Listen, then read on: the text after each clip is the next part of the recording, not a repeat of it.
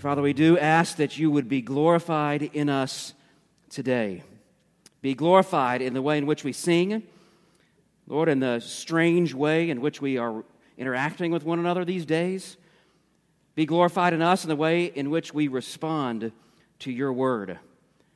And so, Lord, we ask that your Spirit would move in us by the power of your word, that it would change us, that would call sinners to genuine salvation, that would call people to not a lackluster, lackadaisical, lazy faith, but it would call them to true surrender, trusting only in Jesus Christ. Lord, teach us today that there is no neutrality when it comes to the gospel, when it comes to Christ. It's either full surrender or nothing at all. And so, Lord, I pray that you teach us this by your word. We thank you for the words of Christ. We want to show our gratitude by responding to your word. Help us do this. In the name of Jesus, we ask this. Amen. You may be seated.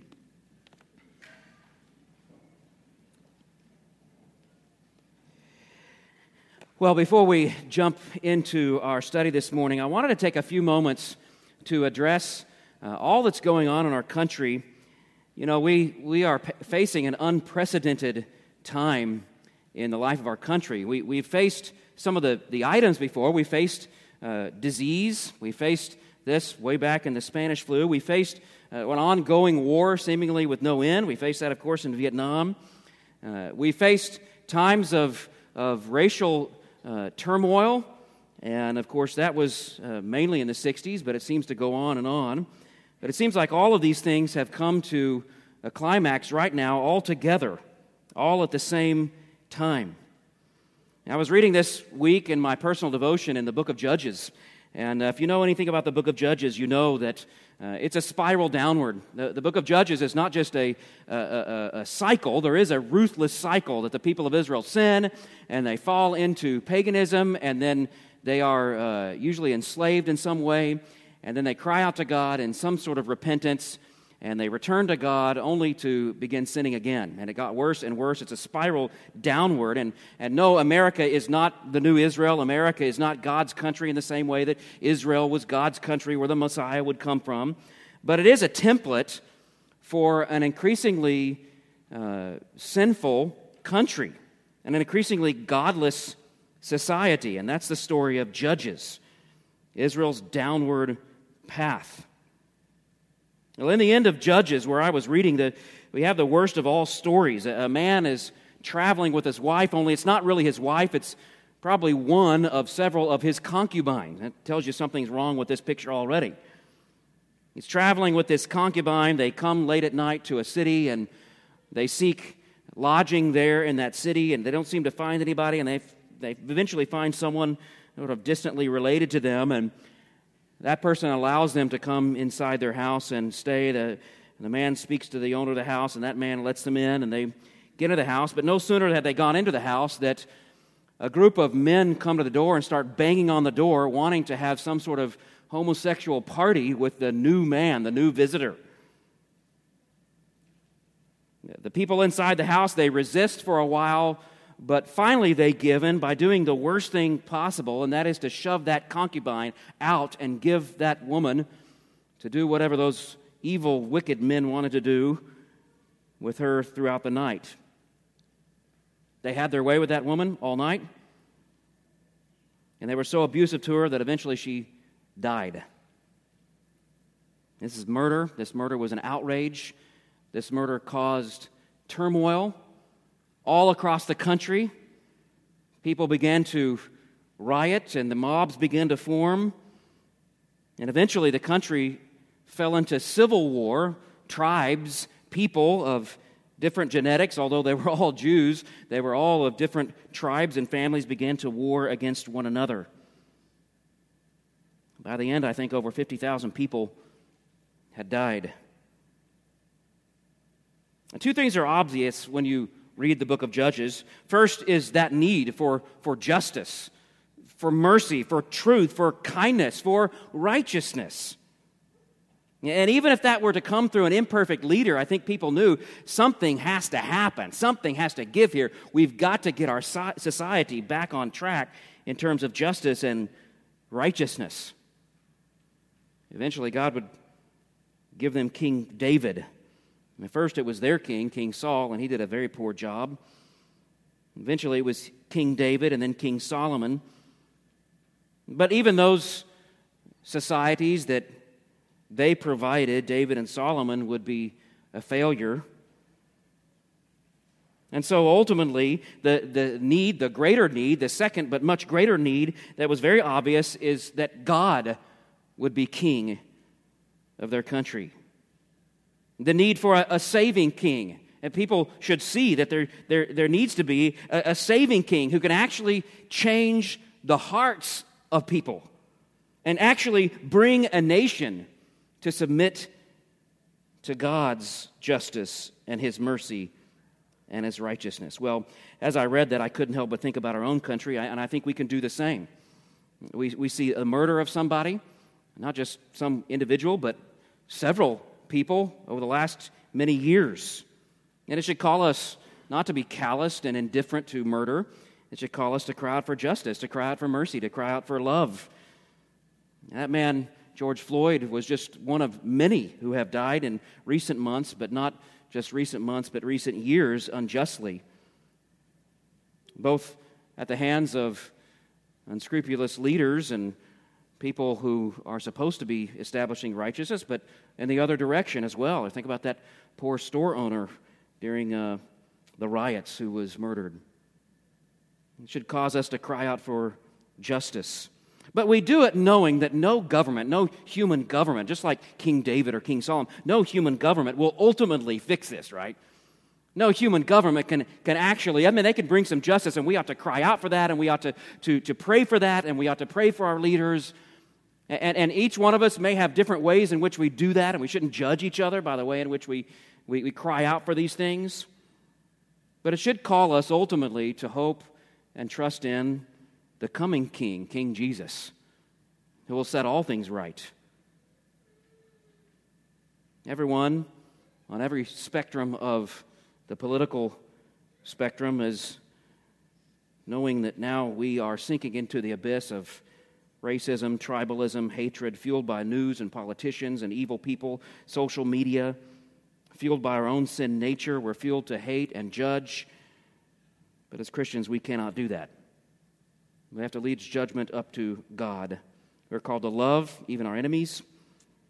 And again, we're going to do this, decide personally. It's a very personal thing about how you decide, how you're going to pray for this and engage in this and call for justice and call for righteousness. But there is something that we can all do together, and I don't think anybody in this room would disagree with that, and that is that we should pray. We should pray for justice and mercy, even the temporary kind, but ultimately we pray and hope in the ultimate kind of justice and mercy that only Christ can bring. And so as the elders and I began to talk about some of these things, we thought, we were planning on July 4th to have our semi-monthly prayer meeting anyway and get that started again. But we thought, this might be a great opportunity for us to focus our attention on praying for our country. All of these things, not just one of them, but all of these things. There's a lot of evil going on in our country and has been for some time. So on July 4th, I know that's Independence Day, and you may have plans, but on July 4th at 8:30 a.m., we're going to gather here in the sanctuary, and we're going to try to be respectful of all these things. It's not going to be a typical thing where we just sort of cram in one room and a bunch of people pray. We're going to have a little more organized way, but we are going to pray for our country in that time, and I hope you can be here that morning for that. Right after that, 9:30, we'll have our service, our recording, and so some of you may want to stay for that, but again, in a respectful way, and that's the one we sort of reserve for our Kapuna and others who feel at risk. So if you want to mark in your mind right now, that's something that you ought to be at. We'll come in here and spend some time in prayer, 8:30, July the 4th. All right? Okay. Open your Bibles, Matthew chapter 12. Matthew 12. And today we come together to another wonderful text. We've been sort of blessed, not sort of, but very blessed the last few months to study the words of Jesus, to listen to His Word. And I hope you do something. This is something that sometimes you hear in Christian circles. People say, I go to church, I can leave my problems behind. I can leave them at home, and I can come to church. We don't want you to do that. We want you to bring your problems. We want you to bring your heartache. We want you to bring your sickness. We want you to bring your frustration, your sin. We want you to bring it here and interpret it in the light of God's Word. I hope you do that. I hope you come and you think about all the things you're going through and think about all the frustrations and strife and the issues that are on your heart, and I hope that you use Scripture or listen to Scripture in a way that would bless you and honor God in the way in which you understand it and obey it. Are you familiar with a word called perspicuity? No, I can tell by the looks of your faces. Most of you have not heard of that word. It's a fancy word. It really means total and complete clarity. Understandability, if I can use that word. Well, the Bible, God's Word, theologians say, have this characteristic, this character trait of perspicuity. It is perfectly understandable and perfectly clear. Now, I know what some of you are thinking. You say, well, I can think of a lot of passages that aren't understandable. I have a lot of problems as I come to Scripture. There are passages that I'm confused about as we come to Scripture. Why are there puzzling, confusing verses? Why do we need you, Pastor John? If the Bible's perfectly clear, why can't we just sit at home and read our Bibles and everything's fine? Well, this is not because it's the Bible's fault or because it's unclear or lacks perspicuity, but because we have failures. Sometimes it's sin, sometimes it's baggage, sometimes it's problems. We bring that to Scripture, and we need help filtering through our bad worldviews, our philosophy that we've gained from the world. We need it to be redefined by Scripture, and we need help in understanding that. Other times, it's just because we're removed from Scripture. Many years, languages, cultures, idioms, we need that to be explained to us.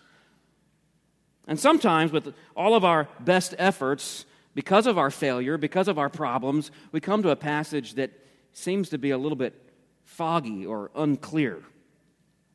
What do we do with those passages? First of all, we interpret them in light of the rest of Scripture.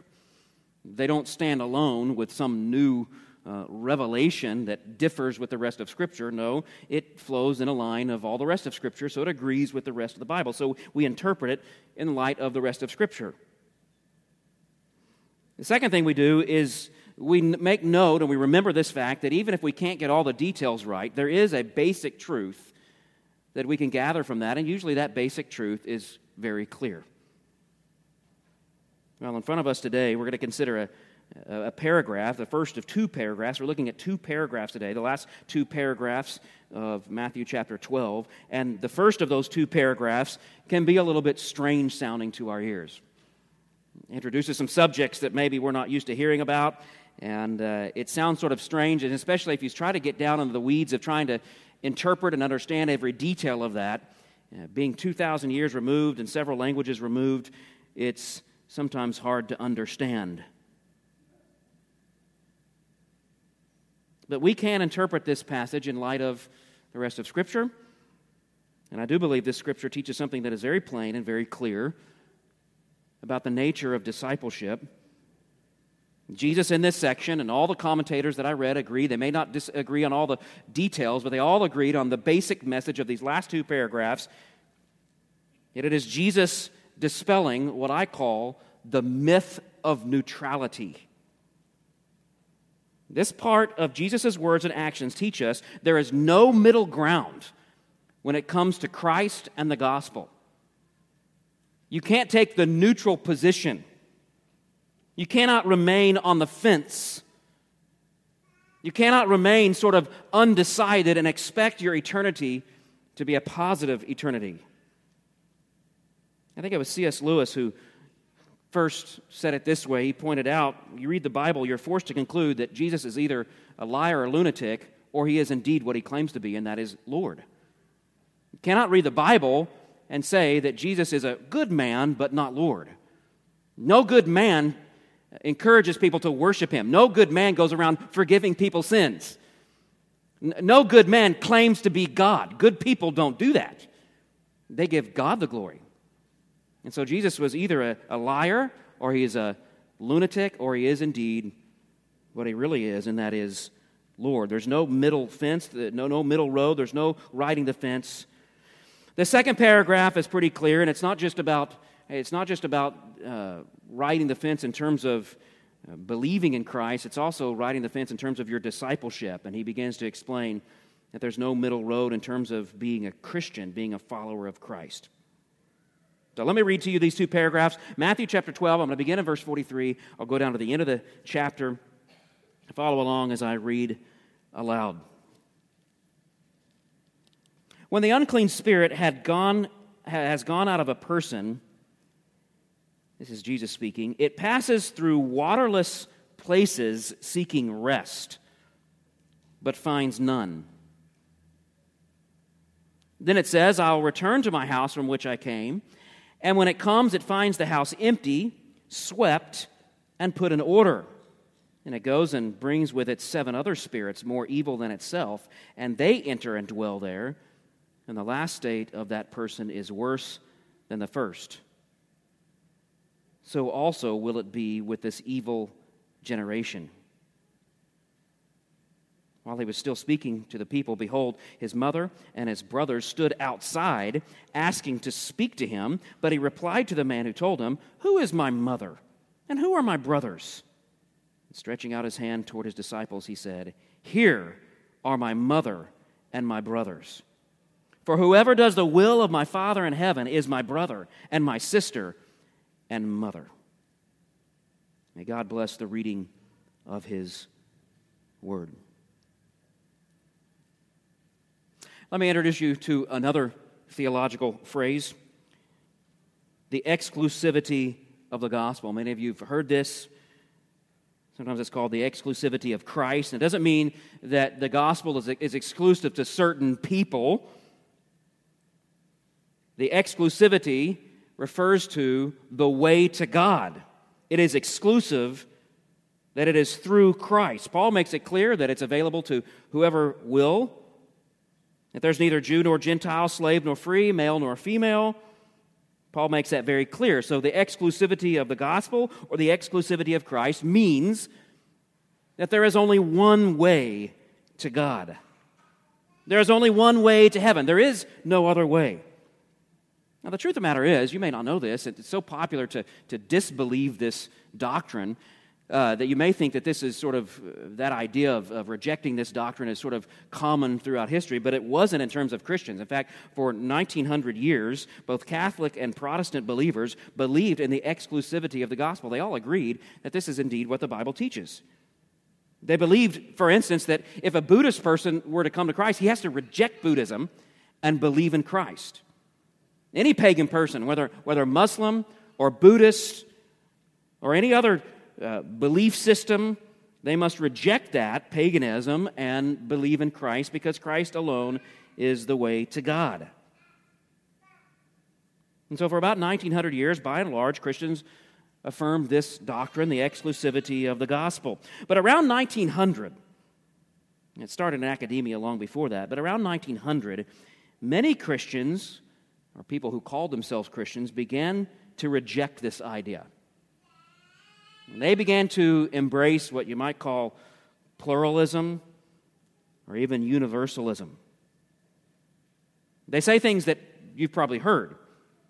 Who are we to say Jesus is the only way, that we have the only true religion? Or, there are many good people of different religions out there. Surely God will have mercy on them if they believe in some sort of moral religion, as long as they believe sincerely. Or, it's prideful to think that we have the only true God. Or, there are many paths to God. All of these different religions are the same path. As long as it's moral and good, everyone will make it to God. Someone might even pose the question in a different way or reject exclusivity in another way, particularly regarding the authority of the Word of God. And this person might say something like this: who are we to think that we have the only divine text or sacred writing? Who are we to say the Bible and not the Quran or the Book of Mormon are not also sacred? Who are we to pridefully claim that the Bible is the only divine, perfect word? Like I said, this is called pluralism or universalism. It's a very contemporary, modern way of thinking, and sadly, most Christians, most people who call themselves Christians today, reject the exclusivity of Christ and accept some sort of form of universalism or pluralism. I know that because in 1964, the Catholic Church in the Second Vatican, 1964, declared that even though Catholicism, they believe Catholicism is the best way to God, the most righteous way to get to God, they decreed in that 1964 proclamation that many other people of other religions who never believe in Jesus will also end up in heaven as well. Now, what does the Bible say? I would contest that anyone who rejects the exclusivity of Christ does so because ultimately they reject the truth of the Bible. The Bible is very plain about this.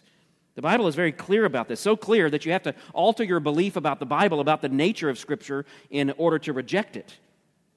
What does the Bible say? Let me give you a few verses. Maybe you want to write these down so that you have them for reference. John 3:16. Let's just start there. For God so loved the world that He provided many paths that people could go along to make it to heaven. No. That He gave His only Son, that whoever believes in Him should not perish, but have eternal life. And what does Jesus say later on in that chapter, John 3:36? Whoever believes in the Son has eternal life. Whoever does not obey the Son shall not see life. Very exclusive, isn't it? Whoever does not obey the Son shall not see life. The wrath of God remains on him. John 14:6, Jesus said to him, you've heard this, I am the way, the truth, and the life. No one comes to the Father except through me. John 17:3, the high priestly prayer where Jesus is praying. He says, and this is eternal life, that they know you, the only true God, and Jesus Christ, whom you have sent. Acts chapter 4, we heard this earlier, and there is salvation in no one else. For there is no other name under heaven given among men by which we must be saved. Acts 10:43, to Him, meaning Jesus, all the prophets bear witness that everyone who believes in Him receives forgiveness of sins through His name. Romans 3:22, the righteousness of God through faith in Jesus Christ, He's saying, is available for all who believe. There is no distinction. Romans 10:9, because if you confess with your mouth that Jesus is Lord and believe in your heart that God raised Him from the dead, you will be saved. 2 Corinthians 4:4, in their case, speaking of unbelievers, the God of this world has blinded the minds of unbelievers to keep them from seeing the light of the gospel of the glory of Christ, who is the image of God. And again, what we heard earlier, 1 Timothy 2:5, for there is one God, and there is one mediator between God and men, the man Christ Jesus. So again, you cannot truly believe Scripture and say Jesus is not the only Lord. He is not God. He did not die, or maybe He just provided some option. If you believe in pluralism or inclusivism in that sense, universalism, you must reject the Bible.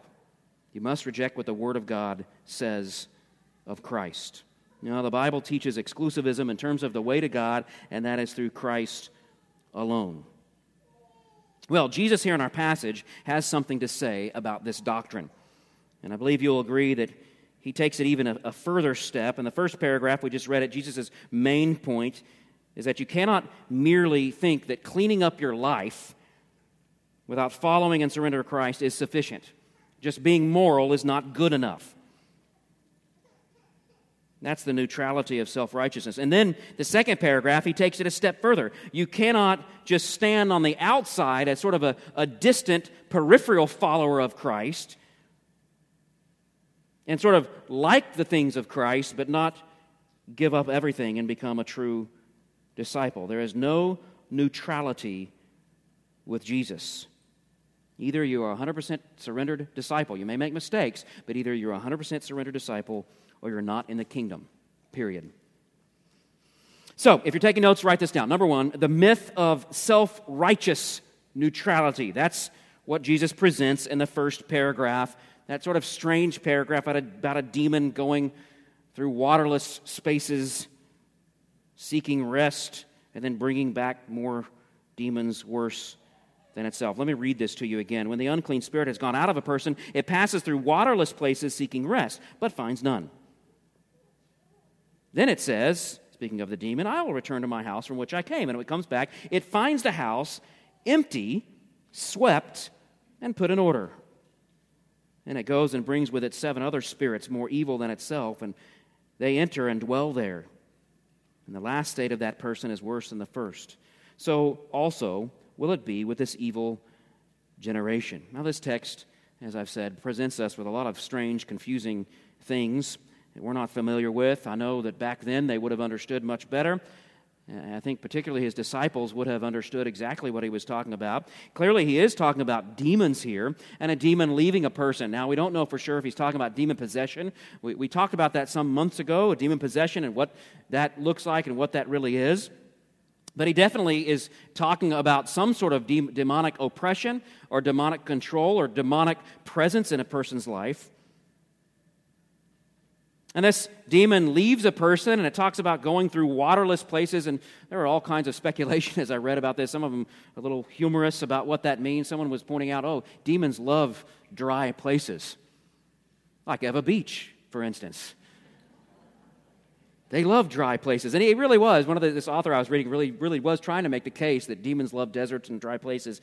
I think that'd be hard to prove, and hard to prove that even Jesus meant that. There were other suggestions, one of them maybe a little bit better than others, that demons like to control bodies. Bodies being, the human body being made up of a lot of water, and they wanted to control some sort of body, and sort of explains maybe why Jesus would have cast the demons into the pigs after they controlled the demon-possessed men there at Gadara.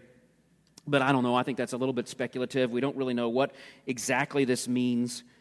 And then you have this business about a demon going and getting spirits that were evil, more evil than itself. And so it makes you kind of think, well, are there sort of ranks of how evil a spirit is? I mean, they have sort of not that evil spirits and then more evil spirits.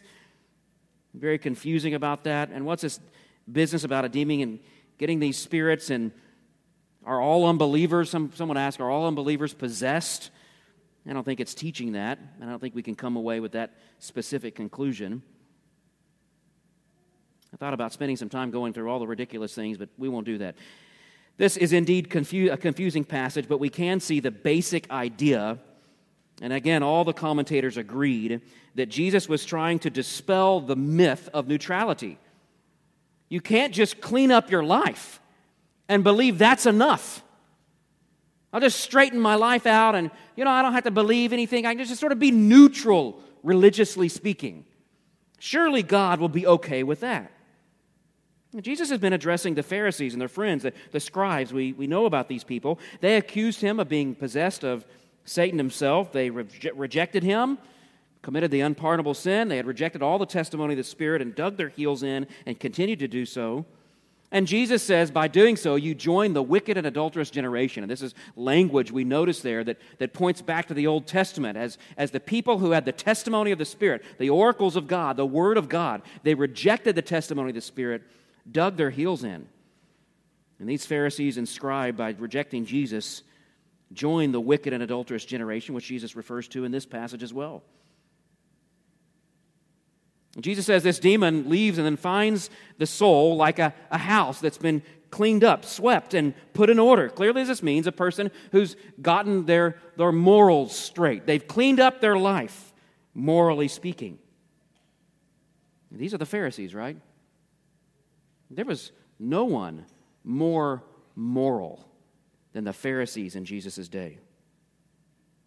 They did all the right things. They went through all the religious obligations. I mean, these people, and Jesus would later say, you even tithe your mint and your cumin. And you think about going to your spice cabinet and taking a little razor blade and separating out. Nobody does that. They're so careful to tithe everything. They're so careful to do everything they're supposed to be doing. They even tithe the smallest things. Not only do that, and we've discussed this before, but not only do that, they add laws, and they keep those laws. Hundreds, if not thousands of laws the Pharisees were responsible for in terms of adding to the Word of God. And they obeyed, ostensibly, they obeyed all those laws. They cleaned up their lives. They kept all the religious obligations. And Jesus is pointing out in this passage, this gets them nowhere with God. He says, in fact, the last condition of that person is worse than the first. I don't have to tell you how self-righteousness is the most destructive and deceptive spirit that a person can have. I mean, at least a person who sins and indulges and knows he's sinning and acknowledges his sin, at least even if he doesn't believe in Jesus, at least he knows that he's a bad person. I've had people tell me after I've witnessed to them and give them the gospel, well, Pastor, I'm going to hell. I'm a bad person. At least that person is not deceived. The self-righteous person is deceived. The self-righteous person feels secure in their position with God. They are sure of their salvation. The self-righteous person takes pride in themselves. The self-righteous person looks down their nose and looks down upon other people as though he's better than them. The self-righteous person takes great care to spread their version of self-righteousness to others, mainly their children and their disciples. This idea that salvation can be obtained through self-righteousness is a worse condition than the first. They've cleaned up their lives and they've deceived themselves. The spirit that's in them or around them in terms of demonic influence is worse than even the first. They've rejected fully or perhaps even partially their need of Christ. Self-righteousness, if you didn't know this, self-righteousness is the core of every false religion. It is the basis of even false versions of Christianity.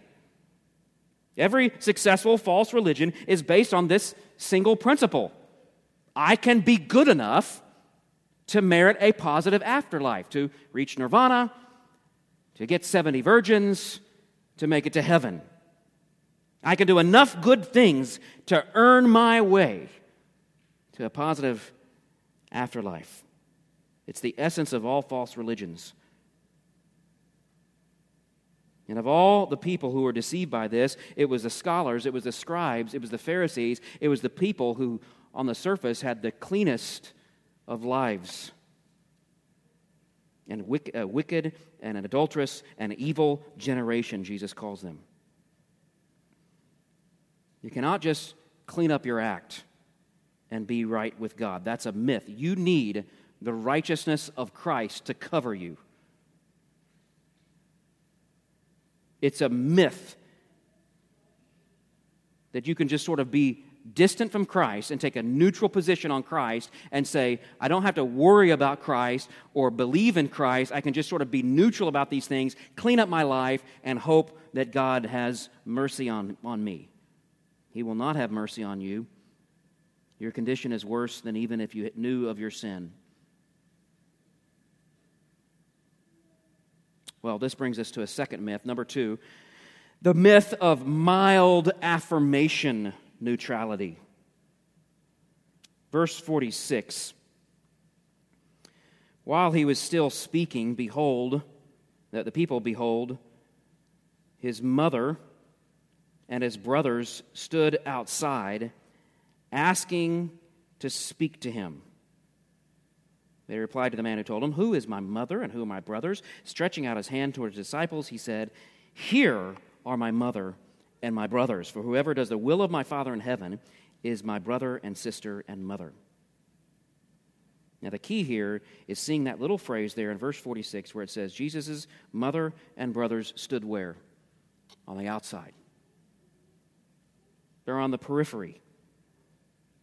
They certainly have believed some things about Christ. We know Mary and the brothers of Jesus would eventually believe in Christ. We know James became the pastor of the church of Jerusalem, even wrote a book of the Bible. Mary, we see her at the cross. She believed in Christ.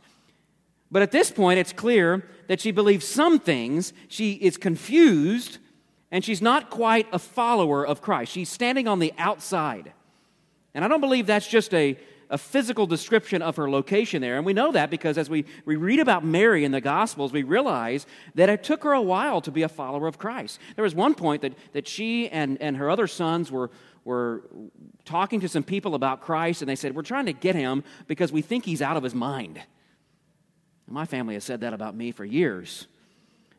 It's easy for family to kind of wonder, is he really? I mean, I know there was all these miracles that happened. I mean, here's Mary, this miracle happened in her womb. She knows this, but it was still hard for her to believe that Jesus really is the Messiah. Maybe he's just out of his mind. It took Mary a while. Believing some things, affirming some things, having some kind of distant peripheral relationship with God does not make you a disciple. That's what Jesus is saying, very simply. Mild affirmation, mild belief, half-hearted devotion, that is not true faith. You must surrender all. You must deny yourself. Follow Christ. You must nestle up to Jesus as close as you could possibly be. No longer stand on the periphery. Who is my mother and brothers? Not the ones who stand on the outside, not the ones who look back and affirm some things and sort of distantly affirm Jesus. It's those who drop everything. This was a known truth about these disciples, these men who followed Jesus around. These are the men who dropped everything they were doing and followed after Christ. Who's my real family, Jesus said. It's these men who've forsaken all to follow me. That is the family of God. I cannot help but think that there are a number of people here in this room, maybe watching or listening later on, and this message must be for you.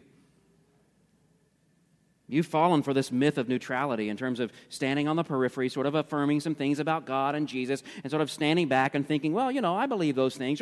Sure, he rose from the dead and died for my sins, and I know and believe all those things, but you've never truly surrendered everything. You've never dropped everything and followed Christ. And perhaps today God is telling you self-righteousness, loose, distant, lackadaisical, lukewarm following Christ is not genuine faith. It's time to step up, surrender all, believe truly in Christ's death, life, death, and resurrection, accomplish the very thing you need. And you need to believe and follow Him. Well, all of us, even true disciples, what a great reminder it is, isn't it? That what we've signed up for is not just sort of some half-hearted social club where we show up once in a while, sing a few songs, and go home and forget about the whole thing. No, we deny ourselves daily. We discipline ourselves to follow Jesus Christ. So let's take a moment to pray that God would empower us in our response to His Word even now. Father, we thank You for Your Word. We thank You for the truth that You've given us in Your Word. We pray right now for those who may be trying to be neutral about the truths of Christ, maybe standing in a distant way from Christ, maybe thinking neither negative nor positive thoughts about Christ. They think that they can clean up their lives, they can do a few moral things and be okay. Lord, convict them of their sin, call them to the righteousness of Christ that He provides, to the payment of sin that He provides, to the power over sin that He provides in His resurrection. Call them to salvation. I pray the same thing for those who maybe mildly affirm Jesus. I pray that You would open their hearts and their eyes to the fact that they must surrender everything. And perhaps the reason they've fallen for sin again and have failure in their life is because they've never truly repented and followed Christ. So, Lord, give them the grace they need to obey the gospel and believe in Jesus. Lord, for all of us, we need this great reminder that what we've signed up for, all of us believers, that we've committed our lives to Christ. We've committed our lives to following Him and believing like He believes and talking like He talks and acting like He acts and being the body of Christ to our neighbors and our friends and our coworkers and our family even. What we've signed up for, Lord, is to be true disciples. So, Lord, I pray that our lives would reflect that desire and that commitment. Holy Spirit, move in us. Make these words real in our hearts. We ask this in the name of Jesus. Amen.